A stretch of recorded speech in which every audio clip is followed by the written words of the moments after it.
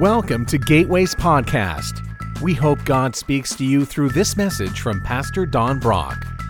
For more information about Gateway, please visit www.gatewaybc.com. It's good seeing you today. Last week I had a sinus infection, an ear infection, and on Saturday my voice was completely gone.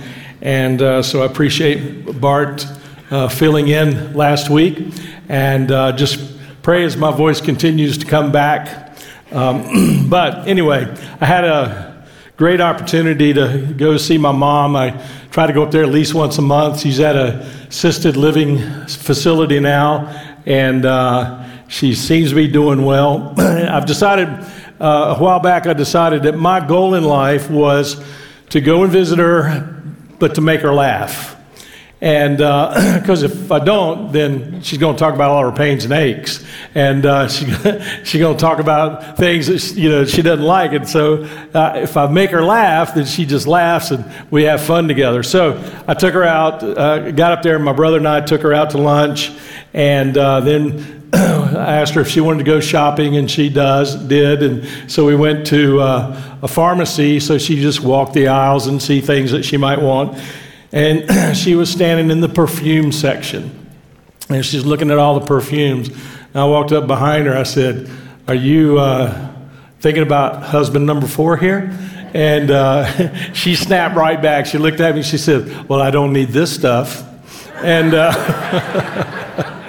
said, "That's a confident woman right there. I appreciate that." So we were checking out, and there was a crowd. There was a large group standing in line, and the clerks behind the counter. And I thought, all right, here's my moment. I just turned and looked at her. I said, "Now, Mom, did you still want that pregnancy test kit?" And she just busted out laughing, and everybody stared, and then they busted out laughing, and I'm sitting there going, very proud of myself. I said, mission accomplished, so that gives her something to talk about now. And so we had a successful trip to see my mom, and I'll let you know what I come up with next time. So we'll see how that goes. Hey, I did want to mention, I have planned another trip to Israel. The brochures are out there. It's not until 2025, so I would love for you to think about going, because it makes a difference. It does make a difference in your life in terms of your view of Scripture, and just to be able to stand and read something in the Bible, and you're standing right where it happened. And it's just always powerful to experience that. Well, today, as we're kind of closing out this series on prayer, we're going to look at the most amazing prayer in Scripture. And it's a prayer by Jesus. Now, Jesus prayed a lot, obviously, and this is the longest recorded prayer of Jesus. Now, he had longer prayers.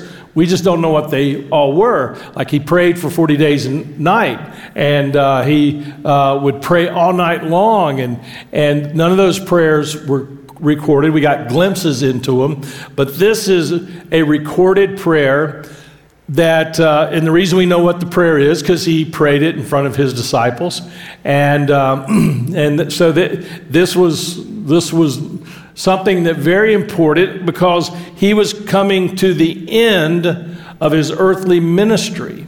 So this prayer is like a transition from the end of his earthly mission, and then getting to the point of the beginning of his intercessory ministry, which he is actually still doing.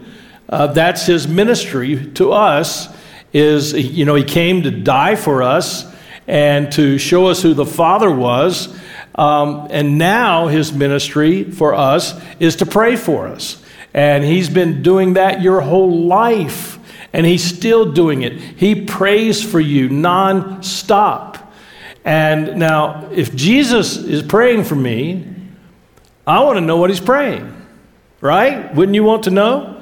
And so this prayer, this is an intimate look into the relationship between the Father and the Son. And it shows us a great deal about how Jesus feels. And it shows us a great deal about what's truth. And there's some deep truth in this prayer of his that, well, Charles Spurgeon put it this way. He said, true prayer is measured by weight, not length. So this amazing prayer of Jesus, you could read it out loud in 6 minutes. But it's not the length, it's the weight of it. There are such weighted matters in this prayer, life-changing for us. And so I want us to look at that prayer in this way. And I want to tell you, I read an article this past week, and it broke my heart. It was just for Baptist churches now, just Baptist churches. It said that 45%, a little more, last year did not introduce Jesus to one single person. 0 baptisms. And then it went on to share the vast majority of Baptist churches baptized less than 5 people. And that broke my heart because it told me, it says to me, they're all about living for themselves instead of for their community and reaching out to share who Jesus is. And that's why I'm so thankful for you, because you're so active in building relationships with people, inviting your friends and people in our community. I'm thankful for that. And because you love your friends and you want them to know the truth about who Jesus is. And so I'm thankful for that, because I want to tell you, there's a price to pay if you're going to follow the road that Jesus has laid out for us. There's a greater price that will be paid if we don't. So Jesus, you could break this prayer up into 3 sections. He prays for himself, then he prays for his earthly disciples, and then, this is the one section I really get excited about, he prays for us. He prays for all believers who will follow after the church is established. So there's a prayer in here for you. And if Jesus is praying for you, you need to know what he's praying, because I promise you, God is going to seek to answer those prayers. God's going to answer the prayers of Jesus. So you ought to know what they are, especially when they apply to you, so that you're doing something about that. So let's get into it. And as we study this prayer, let God restore your awe, A-W-E, your awe of Jesus. That's why I try to always reserve the word awesome for Jesus and for God. I try to use that word just for them. So as we study his word, ask the Lord to restore your awe of who Jesus is. All right, chapter 17. We're going to start in verse 1. After saying all these things, so he's still with his disciples, Jesus looked up into heaven, which it was the most common posture for a Hebrew to pray, was to look up to heaven and usually raise their hands. This is how most would pray. And that was one of the ways that Jesus would pray. After saying all these things, he looked up to heaven and he said, Father, the hour has come. Now, he wasn't talking about a 60-minute hour. He was talking about an hour, a period of time. And this hour that he's talking about, it's what it's all about. The hour he's talking about is his betrayal, his arrest, his trials, his scourging, his death on the cross, his burial, and then his glorious resurrection. That's the hour he's talking about. He said, Father, the hour has come. What it's all about. Glorify your Son so he can give glory back to you. Now that's an attitude of Jesus that you and I should have. We should have this attitude. Lord, bless me so that I can return the glory to you. Do things through my life so I can turn around and give you all the glory and the credit. Let everything that that happens in my life, let me live in such a way that you can bring glory to me so that I can turn around and give it right back to you. Now that's an attitude that Jesus had. And that should be our attitude. Lord, let me live in such a way that I have glory to give to you. Now that's powerful to me. It makes me have an awe of the glory of Jesus. Verse 2, for you have given him. Now let me just stop right there. It's interesting how he's talking in the third person. And I was wondering about that. So like, why is he talking in the third person? I think, after talking to a friend of mine, I've got a special friend, I won't tell you, his initials are Ralph Enlow, and he and I called him. I said, hey, I'm preaching on this Sunday, and why is Jesus talking in the third person? Because no commentary I can find is dealing with that. And he told me, he said, man, I stayed up all night thinking about that, and the next day he sent me a long email and said, here's what I think. And it was great. And so I'm just going to read some of the things he shared with me. He said, Jesus is praying from the vantage point not of his equality as a member of the divine Trinity, but as the only begotten Son. And so, Jesus temporarily set aside some of his Godhead. Now, he didn't quit being God. He just temporarily set aside some of the attributes, probably the better way of looking at it, the attributes of a God, of the God. And so Jesus is teaching us something in this prayer.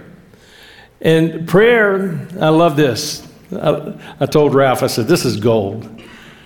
Prayer is submitting to God's rightful rule and placing ourselves in total dependence on him to act on our request in accordance to his good, gracious, saving, eternal purpose. I mean, listen to this. When you pray in such a way that you are submitting yourself to God's rightful rule over your life as Lord, and that through his goodness and his graciousness, his love for you, that he will answer your prayer in a way that fulfills his will and brings glory to him. Now that's submission on our part. I want to tell you, if your prayers are nothing but your want list, you are missing out on the most glorious relationship with God. You're missing out. Maybe you need to start getting down on your knees or looking up to the heavens and you say, God, I humbly submit myself to you in this prayer time. Let your Holy Spirit guide me in prayers that are worthy of you. In prayers that are worthy of you. Pray that way. And it will totally change the way you pray. Verse 3. Oh, wait a minute. I get to finish verse 2. For you have given him authority over everyone. He gives eternal life to each one you have given to him. So Jesus already has authority over everyone and actually everything. In the book of Revelations, there are two thrones that are mentioned. One is called the Great White Throne, and Jesus is sitting on that throne. So who comes before Jesus on that throne is Satan, all the fallen angels, and every human being who did not accept Jesus as Lord. And Jesus will give judgment, pass judgment on those three groups. Jesus has all authority over Satan. That's why I don't live in fear of Satan. Because Jesus lives in me, and Satan is under his authority. All demons, fallen angels, are under the authority of Jesus. He will judge them. Even those who say they don't even believe there's a God is under the authority of Jesus. Because Jesus will determine their eternal destiny. And all people who have rejected Jesus, rejected God, denounced him, whatever, or pretended like he didn't exist, they will stand before the white throne judgment where Jesus is sitting, and he has authority over every one of them. Now that's something to be afraid of. That's a scary moment. Because in that moment, there's no more raising of hands. Anybody want to change their mind?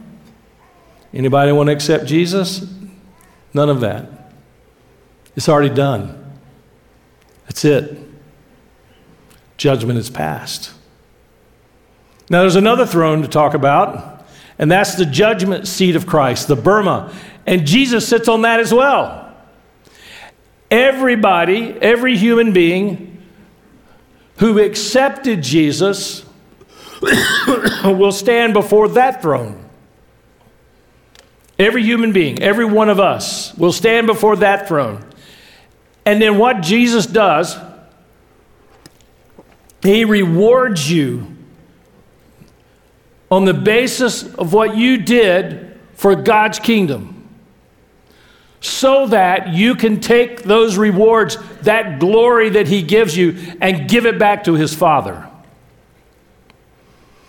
So when he says, you have given him authority over everyone, that's every human being ever born.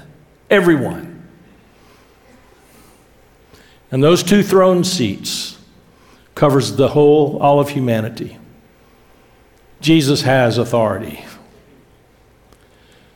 And that Jesus chooses to live in you. That's all. I'm in awe of that. Verse 3. And this is the way to have eternal life. To know you, the only true God, and Jesus Christ, the one you sent to earth. Jesus even referred to himself as Jesus Christ, the Savior. He never shied away from talking about who he was.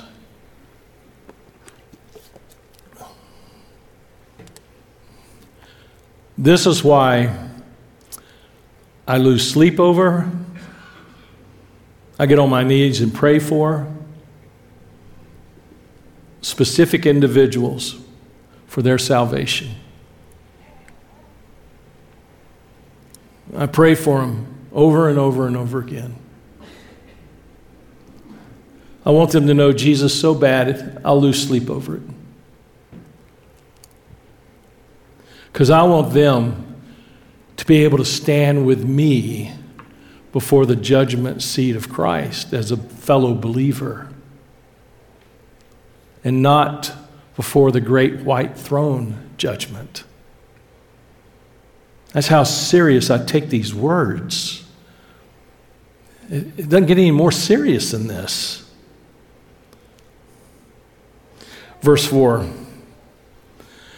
I brought glory to you here on earth, and here it is, by completing the work you gave me to do. We're told to be Christ-like. There it is. You want to be Christ-like? Then you make it your mission to complete the work God gave you. By completing the work, the purpose for your life, that it's your priority. It's what you think about. It's what you live for. God sent you here, put you here for a purpose. And you should get before him and say, what is my purpose? Why am I here? Because he will tell you. He's already hinted at it by the spiritual gifts he's given you. Your spiritual gifts are the biggest clue you have about what your purpose is and how he wants to use you. Ultimately, his purpose is for you to glorify Jesus with your life, for you to be a part of his kingdom building. And he wants to do it uniquely through you, through the way he has gifted you. So I want to challenge you. Are you seeking to complete the work that God has given you? Have you even asked him what it is? Or are you so busy and so focused on your agenda that you've not taken the time to ask him about his? Because when I stand before the judgment seat of Christ, it's all going to be based, did you do the will of the Father? Did you complete your mission that was designed just for you?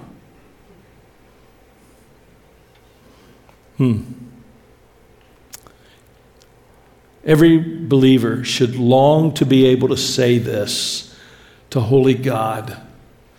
I mean, just think about this. You close your eyes in this world and you open your eyes up into the kingdom of God, and you're standing before holy God to be able to say to him, I have completed the work you gave me to do. What a glorious thing to be able to say to him. Verse 5. Now, Father, bring me into the glory we shared before the world began. So he's getting ready to go back to heaven. But think about this. Before the world began, before any of creation, before humanity, Jesus, the Father, and the Spirit were in glory. They were in a glorious state. That glory has continued on and will always continue on. And Jesus took a 33-year break from being personally in that glory by coming to earth for your sakes, to die for you. So he was willing to leave that glory for that 33-year period so that you could be a part of that glory. It says, Father, bring me into the glory we shared before the world began and is going to be there long after the world ends. I have revealed you to the ones you gave me from this world. Now he's talking about his disciples. So he's ended the prayers for himself. And so now he's talking about his disciples.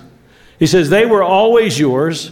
You gave them to me, and they have kept your word.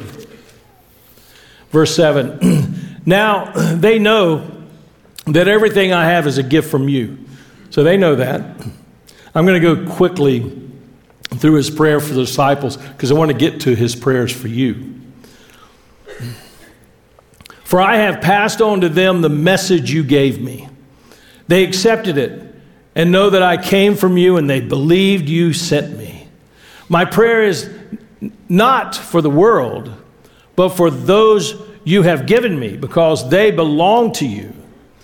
For all who are mine belong to you, and you have given them to me, so they bring me glory. You get that? Disciples bring glory to Jesus, who then gives that glory to God. You're a disciple. You bring glory to give to Jesus, who then gives it to God. During my time here, verse 12, I protected them by the power of the name you gave me, just like he's still doing today with you. I guarded them so that not one was lost except the one headed for destruction. That's talking about Judas. So if you ever wondered if Judas is in heaven, this answers your question. He rejected Jesus. And because of that, he's not in damnation because he betrayed Jesus. It's because he rejected Jesus. He said, as the scripture foretold, now I am coming to you. I told them many things while I was with them in this world, so that they would be filled with my joy.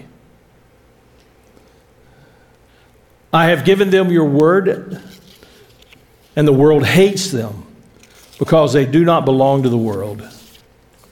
Hey, it's a badge of honor when you're rejected by the world. You know that? It's a badge of honor.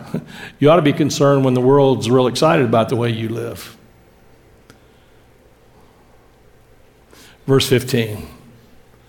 For I'm not asking you to take them out of the world, but to keep them safe from the evil one. They do not belong to this world any more than I do.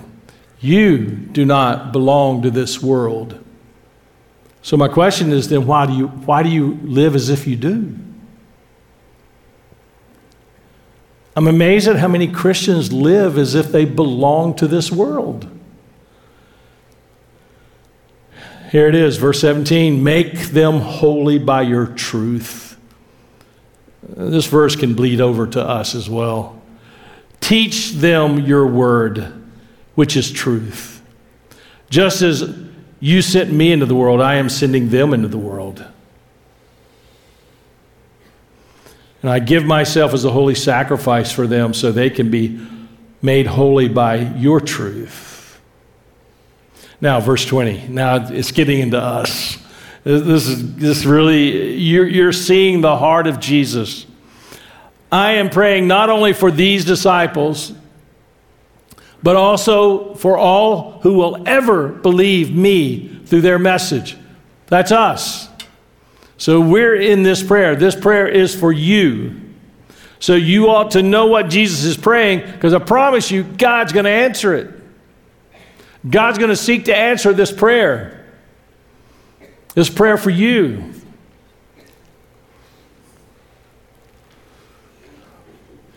I pray that they will all be one, just as you and I are one, as you are in me.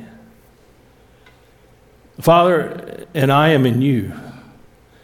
And may they be in us so that the world will believe you sent me. There's the key. Jesus begins praying for his church in terms of unity. When the church is unified, genuine love for each other, the world takes notice. And it makes a difference. That's why when I read that article about the 45% churches that led no one to Jesus, I thought about this verse. I say, God, I wonder, they're just so focused on themselves. Maybe there is no unity in that church. Maybe they fight all the time. Maybe every time somebody visits, they walk in and they hear people gossiping about each other. And they want to make sure your kids don't get the walls dirty because they just painted them. And they were more excited about their facilities than they are about people. Or maybe they're just so divided about what they should do with the budget.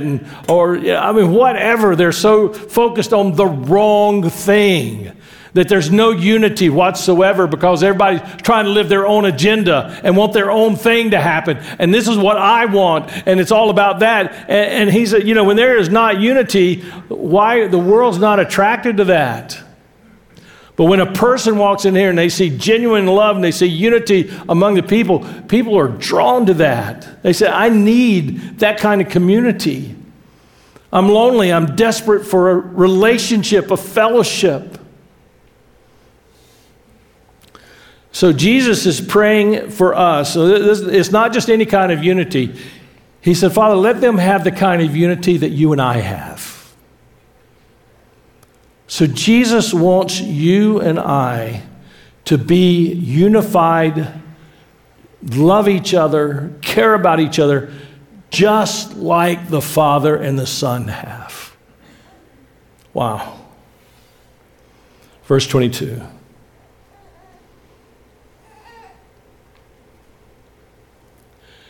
I have given them the glory, oh my goodness, I have given them the glory you gave me, so they may be one as we are one. Jesus, past tense, has given us the glory that the Father gave him. We have it. It's already here. It's in us. His glory, Jesus' glory is in us. And it's the glory that the Father gave him. It's the glory they had before the world was created. It's the glory that when you die in this world and you wake up in heaven and you see the glory of God, it's that same glory. That's all. That is truly awesome. You have that already. Because Jesus prayed it and God answered his prayers.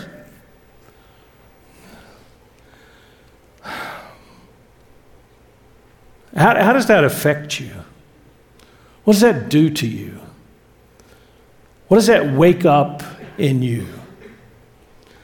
God, your glory is in me. Let your glory flow through me and touch other people's lives. I have given them the glory you gave me, so they may be one as we are one. Jesus is saying, I've given you the stuff, the glory that will make you one as a body of believers the same way as Jesus and the Father are one. I don't know about you, that just rocks my world. That we have that capacity. Verse 23, I am in them and you are in me. So Jesus is inside of you, and the Father is in Jesus, and the Holy Spirit is inside of you. So you have all of the Trinity in you. That's why you have his glory. Because his glory is in you because of his presence.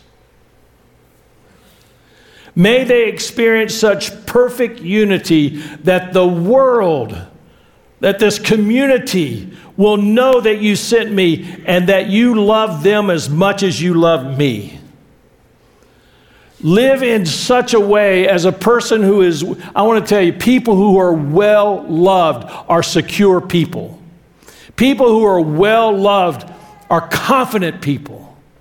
People who are well loved do not live in fear. And you are well loved. And when you go out and live a life of a person who is well loved and full of God's glory, people are going to be drawn to that. They're going to come to you and they're going to say, you have something I don't have. It's written all over your face. I hear it in your words. I see it in the way you live. You have something that I cannot explain. Of course they can't explain it. They can't understand it until you tell them about Jesus.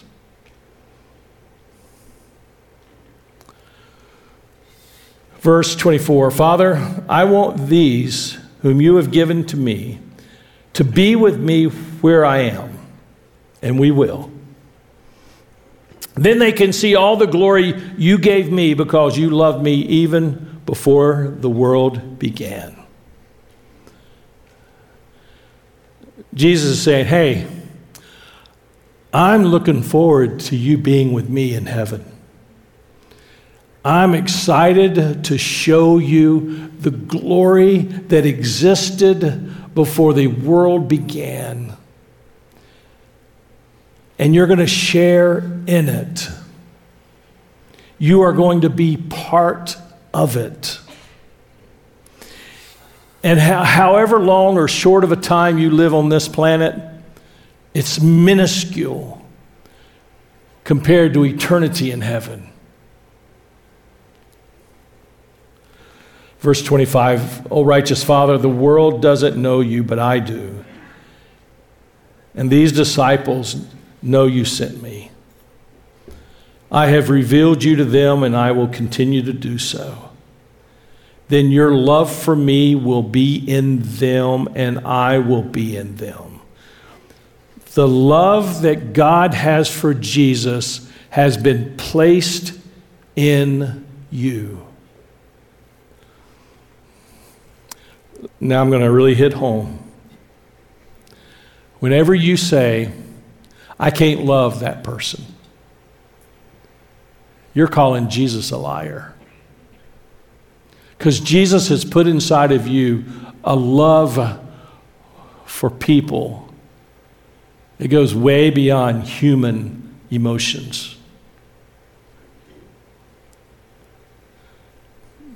Now, it's okay to pray, God, that person's a challenge for me. But you love them unconditionally. And I know your love is in me. So I pray that your love will flow through me into that person's life. Now, that's a prayer God gets excited about. Well, this prayer is a great prayer because of the person who prayed it. This prayer is an answered prayer because of who this person prayed it to. And these things will come to pass.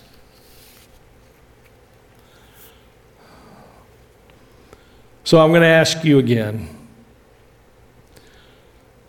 Are you willing to submit yourself to God's rightful rule and place yourself in total dependence on Him? And when you pray, you're not praying trying to extract something from God, but by placing yourself in a posture of weakness and acknowledgement of your utter dependence on Him. Let's pray. Father, your words, Jesus' prayers, oh my goodness.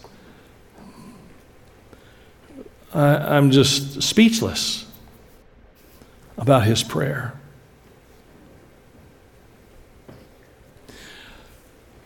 As pastor of this church, Lord, I pray a bold prayer for these people. I pray that you place in them a deep yearning to fulfill your purpose for their life. A deep drive to complete the mission that you have given them. I pray that you will show them a glimpse of the glory that's in them already. And they will bask in that glory, and they'll be awestruck of that glory, and they will live with confidence because of that glory, because that glory is you.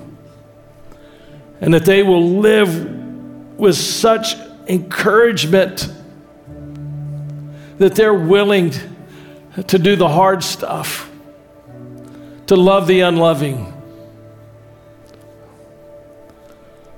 to spend time praying for unsaved friends and family members, to allow the things that break your heart to break their hearts. Let us live with such incredible confidence that you indeed are holy God. In Jesus' name, amen.